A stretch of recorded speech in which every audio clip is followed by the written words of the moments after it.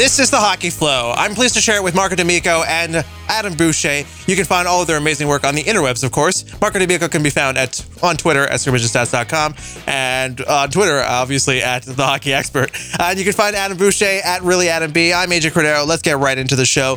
NHL Week 3 action, the breakdown. Let's start there. But before we do that, let's talk about how everyone's really mad about blackouts. So there was a great actual article that was posted by, I think it was Simon Oopt, I think it was, at the Globe and Mail. Anyway, so it was about blackout restrictions here in Canada and how confusing, frustrating, and expensive it is. Even if you buy NHL Center Ice or have all the packages, for some reason you might still be blocked out. So I want to get your guys' thoughts before we sort of go into the show. We're experiencing some of this. Some of us are not because we sell the high 7 Cs of piracy. We are not going to discuss who or when or how, but we will discuss the blackout restrictions. So Adam, I'm going to throw it over to you.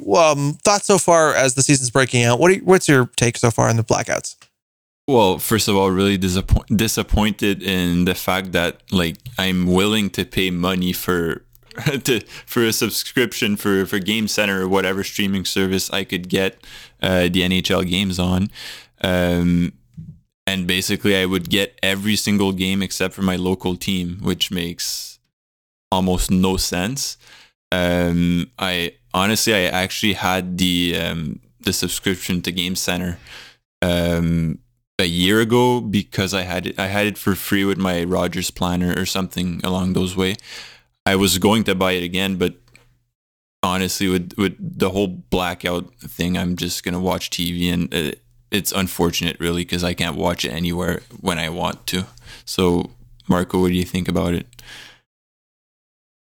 At a time where they would want to increase viewership, at a time where they would want all eyes on the product, because they're essentially just competing with the NBA right now, you have categorically pushed individuals to pirate the viewings of your product, thereby losing A, faith in your brand, B, faith in your product, and then C, you're shooting yourself in the foot because already MSNBC has pretty much said, bye-bye sports, we're moving you to USA, and you're up for a renegotiation of your television rights in the States, quickly followed, might I add, by the Rogers television rights in Canada. So to me, from a business model, blackouts don't make sense. This is 2021, folks. I can watch games. I can watch hockey games in the KHL like that. I can watch games in the Finnish Liga like that. But I have a harder time watching out of regional games on cable in Canada for hockey. It makes no sense. Hockey is Canada's winter sport. The fact that any of these are blacked out by regions is beyond ludicrous and intellectually inconsistent. So I think we all feel kind of the same way on this. It's just, why keep doing it? People pay you, what is it the price now? I haven't paid for Center Ice in my life, but was it $120 for 56 games? Yeah, there's an old Roman and now Italian expression that states you cannot possibly convince someone to accept less with more. And so you're charging more, giving less, and adding further restrictions. To me, that's a recipe for disaster. I think that Canadian fans, like Canadian as in Canada, fans have been taken advantage of with those limited blackouts for far too long, in my opinion. And again, that'd be Bell, Rogers, you name it. It comes out to the same thing with most providers. In fact, the only NHL diffusion provider in Canada that doesn't black out games, it's because they're regional, is Videotron. So I would never give props to Videotron in my life, but here I am. Good job, Videotron. War makes friends and out of enemies, enemies out of friends, so does it not? And unfortunately, this is the piracy wars that are existing. I think there's an interesting note that was made in the article, an allusion sort of to British football. And they sort of talked about how, for example, in the reason why ownership didn't want this in the first place for hockey was because they were terrified that ticket sales would be eaten through with television rights. And that is actually the same logic that was applied in the UK prior to the pandemic. 3 p.m. kickoffs in the UK were just not allowed, so that way lower level teams could be still supported with the same fervency that the major teams would have on TV. As it turned out with the pandemic, nobody can go to any games. So this entire argument is pointless. So if we can't go into the stadium anyway, why are these restrictions still applied? And as we saw in the UK, they got rid of them for a much bigger, wider spread sport. Unfortunately, hockey, we'd love to see that same prevalence in sports pages everywhere around the world, but it's not yet happened as yet. And I think this is one of those things where it's such poor sight by the NHL. Such poor sight by the rest of by the management of these rights. I really hope they'll evolve. But seeing as we do things in Canada, 10 steps forward, 20 steps back, I'll see you in 2030 when they actually fix this. In any case, let's move along completely to something different and another injustice or lack of justice in this case on the suspensions. We got to talk about Fiala and of course that hit by Dubé. Marco, take this wherever you want to go. Start off. I mean, you can even look at the Myers hit in Vancouver. I just and I do want to point this out because there seems to be sometimes a very partisan kind of reaction to certain situations like this. Like I remember Vancouver Canucks fans were ready to go to war to defend Tyler Myers. And there's a few things that are, I guess, troubling to me. It's not necessarily the rules and the way they follow the rules. It's how consistently they follow the rules. And if there's a lack of consistency, in my opinion, from player safety, and then Kotkaniemi boarding someone in the playoffs was a 5-minute major because there was blood, yet Kotkaniemi got a full elbow to the face with blood, and not only no call, no discipline. So when we go and look at the way that they're interpreting the plays, in my opinion, like my father. They're interpreting plays so lackadaisically, so laissez-faire, that it's almost like there's no recollection that the NHL had a lawsuit for concussions. And I feel like that intensity, that wherewithal from player safety is what's lacking right now. At the end of the day, when you look at a hit like that, and I'm sorry, Dad, if you hear this, but when you look at a play like that, it's not, oh, well, he should have better protected himself, like a lot of people do. It's, you saw that he was vulnerable and continued with the hit. I don't care that your elbow was the first point of contact and it grabbed his chest and then your shoulder hit his head after that. That's the point. He was vulnerable and you did it anyway.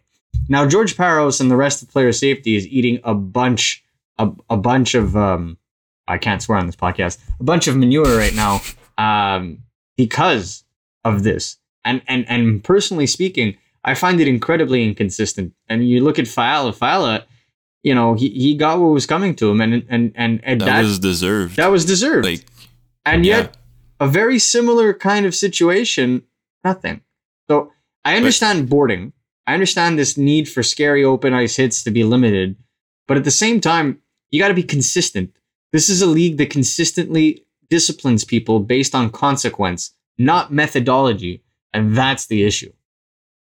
And even you mentioned Kotkaniemi, getting ejected in the playoffs.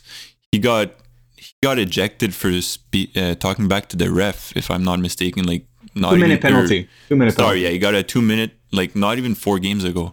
Yep. And that's worth a 2-minute penalty. You see Kotkaniemi just getting, from my point of view, it was a headshot. There's no other words to call it. And then nothing, not even a penalty. He even left for concussion protocol. Nothing on the ice and no further discipline. So that's very, as you said, inconsistency. And I mean, I don't know what to say more. They just have to make sure, then you get Fiala, who gets 3 games for boarding. I think he boarded Matt Roy, who ended up being injured. Maybe that's one of the issues they countered by saying, but that's the point. Why are we disciplining based on the consequence? Yeah, it doesn't make sense. You have to kill that kind of behavior at the root.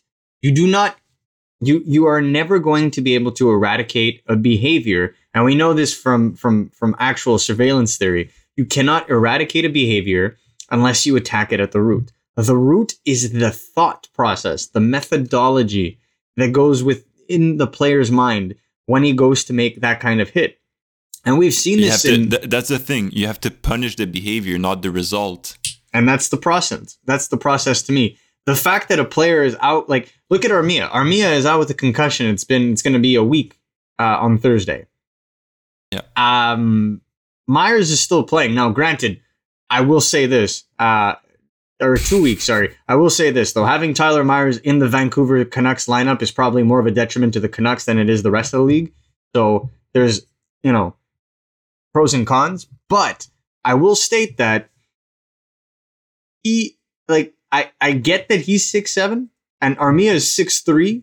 It's not like two short guys, but at the same time, it's what he was doing. He was charging full speed at Armia while Armia had his head down. Now, granted, Armia got his head up and then the shoulder got him, but like, if Armia's head didn't get up, he still would have gotten the corner of his head with his shoulder. So if you look at how the play went about, that's what's problematic. Like, I have less, and I'm more scared, I'll tell you this, and this is why boarding, in my opinion, gets a special treatment as opposed to just kind of an open ice hit. Boarding is a direct, immovable object being thrust against by a head being thrust by another player. There is far more risk in terms of vertebrae damage, and we've seen it with Patrice Bergeron. We saw it with Max Pacioretty into a stanchion. There is far more long-term risk in a boarding risk than there is in an open ice hit. And really, an open ice hit has to be a blindside kind of hit to really concuss somebody. So, Adam, I'm gonna ask you. Like, we've all played pond hockey. A blindside hit and someone getting hit into the boards.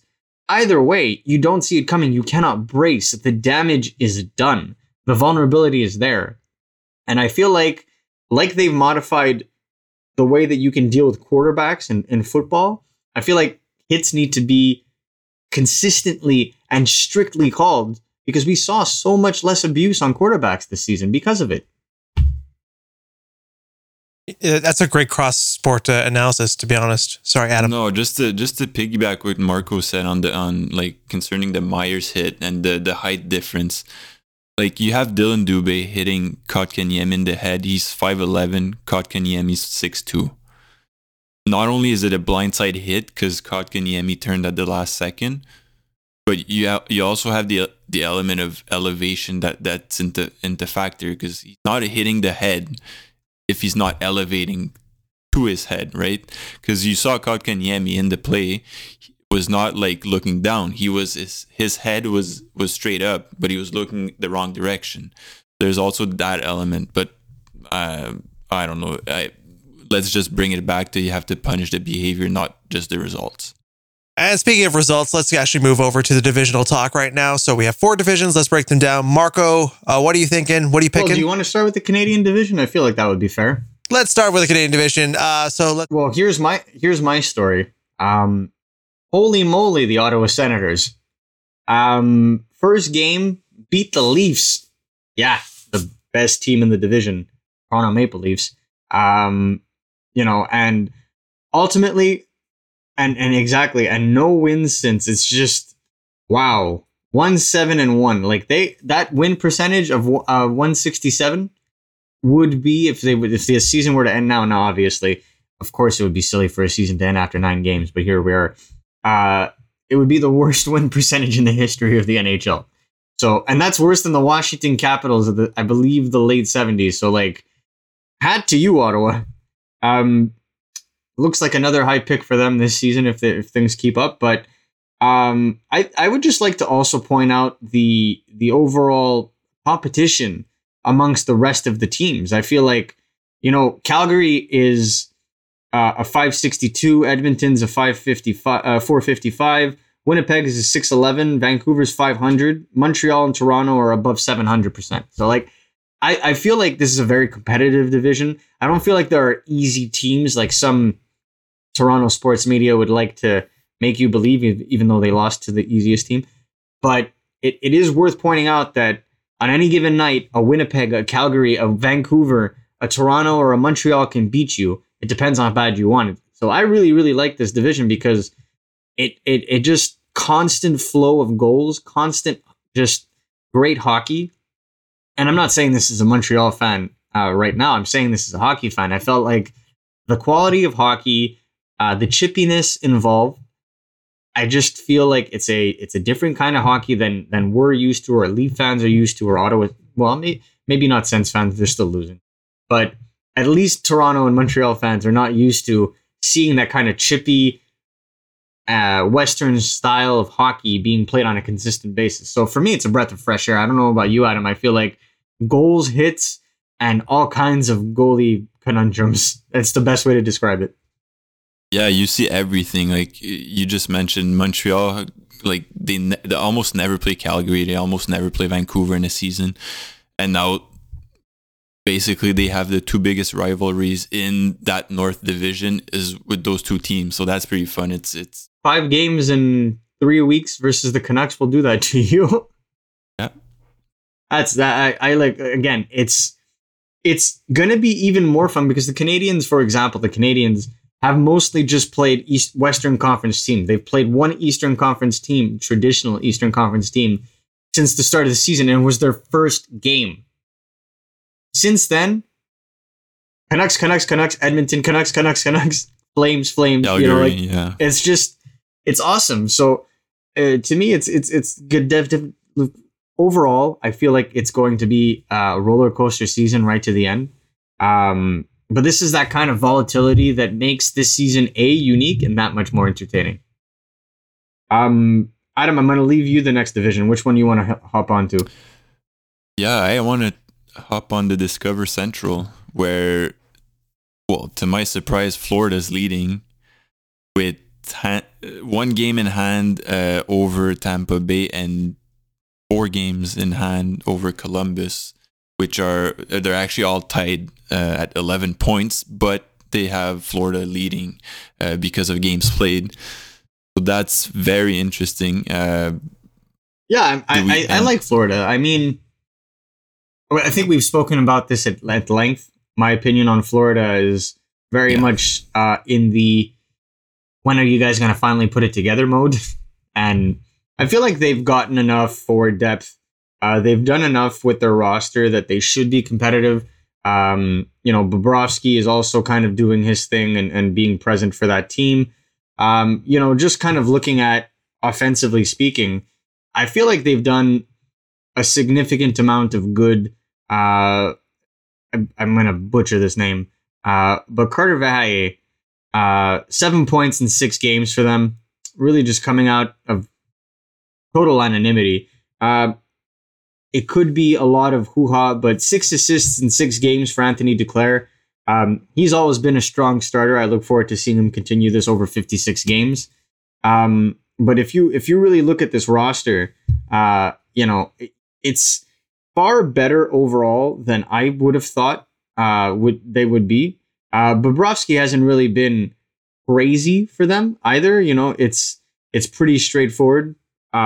But what can you say about Driedger? And what can you say about Driedger? And that's where I was going to get. It's not Bobrovsky at $10 million that's pushing this team. It's Driedger. And that's pretty impressive to me. I feel like ultimately you need your goalies to come up. And this is also a franchise, might I add, that has Spencer Knight in the pipeline and Devin Levi. So like they're set in net and they still have a $10 million anchor. I feel like this team, that's a good word. I feel like this team can do a lot. One guy that I'd like to see get on the score sheet for them though is Owen Tippett. He's kind of a favorite of mine. I really liked his year in the AHL last year, but no points so far. You're not alone, buddy. It took Lafreniere eight games to get a point, so you'll be okay. Or seven games. Apologies, Rangers fans. But I feel like Florida is really, again, you pointed it out, and I really like that point. They're the surprise pretty much for everybody. The only thing I will say, though, is they haven't played Tampa Bay or Dallas that much yet. Yeah. So, as much, look, I just finished arguing that it's weak to say that Montreal is not a good team in their division because they haven't played the worst team yet. But I will say that division, as we discussed at the beginning of the season on this podcast, is, pretty much what we thought. Chicago, Nashville, and Detroit are in the bottom part, and they've played the most amount of games, and that's probably going to be where they're going to be at the end of the season. So I'm happy Florida got to a hot start. No losses in regulation yet. I'm very down for them. Considering that didn't they have a COVID situation as well? They did. Yeah. They did not. They started against Dallas. There you go. A lot of the games were canceled because there were other teams that had COVID situations. That's what it was. Thank you, guys. And I think they got Carolina afterwards, so that's like a double. Yeah, exactly. Well, I mean, 3 of their teams, right? It was Tampa. Tampa, Carolina, and Dallas all had situations of COVID. So I totally get it. You want to move on to the Mass Mutual East by any chance? I always find this division... the Flyers are leading. I find this division absolutely entertaining because they've actually all played pretty much the same amount of games, give or take a game, right? And the worst record in this division is a .44, and it's the Islanders and Rangers. Now, I assumed the Rangers were going to be the worst team in the division. I'm sorry, Rangers fans. It's just, you're not there yet. You're gonna get there, you're just not there yet. But the Islanders, holy moly, what are you doing?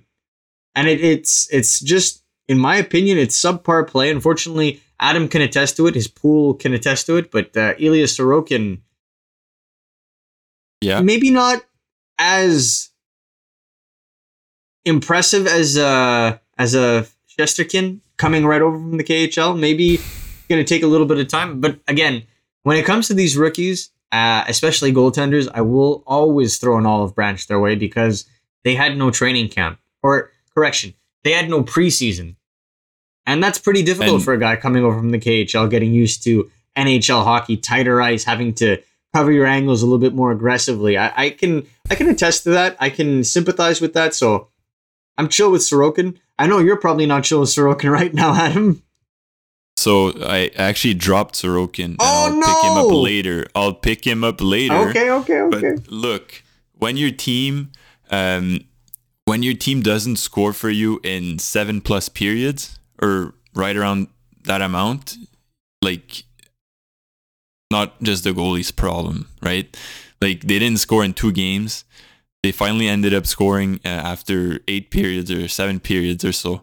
So yeah, I'll pick him up. I'll pick him back up soon enough, I'm sure. I mean, there was one goalie that I'd like to shed a little light on. The same division? Same division.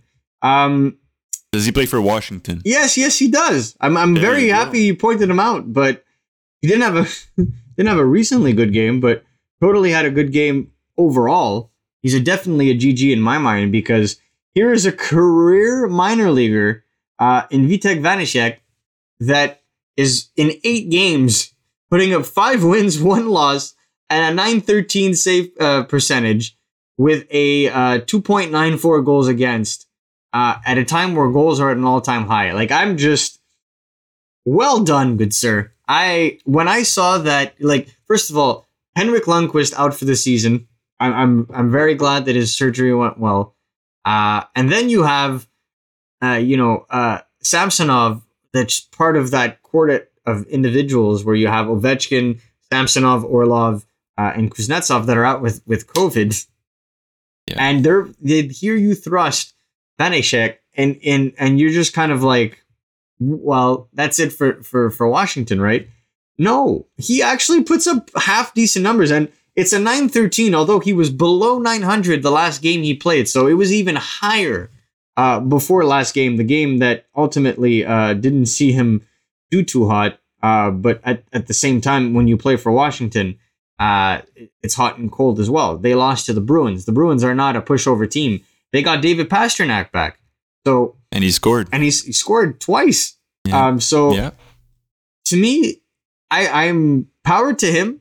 I think that he definitely deserved Rookie of the Month. I think that this division, as we talked about at the beginning, is probably going to be the most hotly contested division, because there is 7 points and 300%, replacing Philadelphia, who is in first with a 7-2-1 record, with the New York Rangers and the Islanders, who are a 3-4-2 record. So very open still. One division that is pretty divided, I would say, but the overall competition at the top is fierce, would be the Honda West division, because you have St. Louis and Colorado with 13 points, the Minnesota Wild, folks, with 12 points, and the Vegas Golden Knights with 11 points, although in 7 games. So expect Vegas to probably take its rightful place at the top of this division. And then you're followed by the Los Angeles Kings, who have played only 8 games, not 10 like the Colorado Avalanche and the Minnesota Wild, with 8 points. So they're sitting at 500. But then you have the Ducks, the Coyotes, and the Sharks, who are all well below 500, 400, 438, and 375, respectively. So to me, what's been, I would say, overall surprising is the Minnesota Wild, Adam. We've been talking about Kaprizov for a while. He's been a fundamental part of this team, but he is not the player I would like to focus on.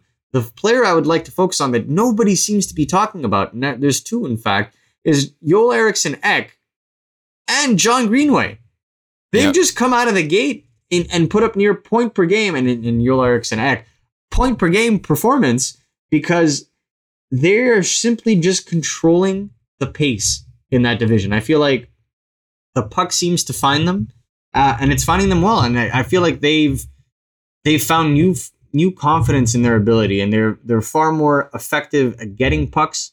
They're far more effective in terms of getting pucks through traffic, and I feel like that's especially Joel Eriksson Ek, who has been seen mostly as a proudly good defensive player, really express himself offensively. And if you go and look at the past games, like I was watching Joel Eriksson Ek the last weekend, and wow, a lot of people have picked him up in their pool, which is good, because I feel like he's being given all the rope right now, considering the lack of center depth with the Wild to express himself. So honestly, I've been talking to you about Kaprizov for at least 2 years now. I feel like Joel Eriksson Ek deserves a nice hand clap. And yeah, you just said it perfectly. There's 2 big players just controlling play. You have Eriksson Ek at 6'3", and you have Greenway at 6'6", 241, which is that he's just huge. So yeah, very impressed. And there's also, even in nets, you have Capo Kakinen, who I really like Kakinen in the AHL though. I had a feeling. A lot of people are like, I'm not sure you can go with a Talbot Kakinen tandem. Watch. I mean, he got 3 wins. I like this, season, Adam. So yeah, he's also a good player to watch. Let's talk about the final pieces of our show before we tag out. So first of all, we have Marco Rossi out for the season with COVID complications. Our thoughts are with him and his family at the moment, because that sucks. Many more postponements in the NHL. Golden Knights also getting more games postponed, more games suspended for the Devils and the Islanders and the Sabres. That also is not happening. This situation just seems to be getting worse. So they definitely don't have what we had beforehand. Like, do you guys see, like, that's a question for you, Marco and AJ. Like, do you guys see just, if there's too many postponements, you just see the league taking like a week off or something, just to like a reboot type of thing in the middle of the season if it gets out of hand? Nope. No. And I it's not because I wouldn't agree with it. It's because other leagues have survived. Money talks. Sorry, what's that, AJ? Money! Now you sound like my mom. It's funny. Money! Oh, no, don't get sued! Yeah, exactly. I was about to say, don't get sued, AJ.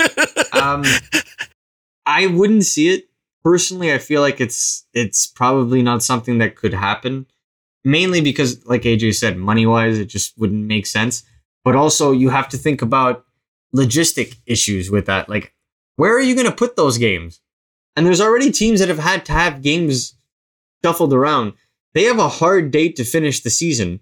They have given the playoffs the usual time frame that the playoffs require. So it's the regular season that's continuing to being condensed. You cannot continue. It's already a 56 game season in 116 days. You cannot possibly squeeze this to the point of missing an entire week. I feel like they're already going to miss an entire week. You can't afford to have the rest of the teams miss entire weeks. What I will say is they may have to sacrifice, and this is something that they would have to amend with the players, but they may have to sacrifice a week in the playoffs to accommodate those last minute games that might need to be played in the last month. My opinion. But NHL will do the NHL. All we know is it has to be done by July because the Olympics start. I hope the Olympics don't start, and that would allow the NHL to then take its time, but the IOC. And Tokyo has been very clear they're going forward with the games regardless. So good luck to everyone in that situation because it's a hard sell.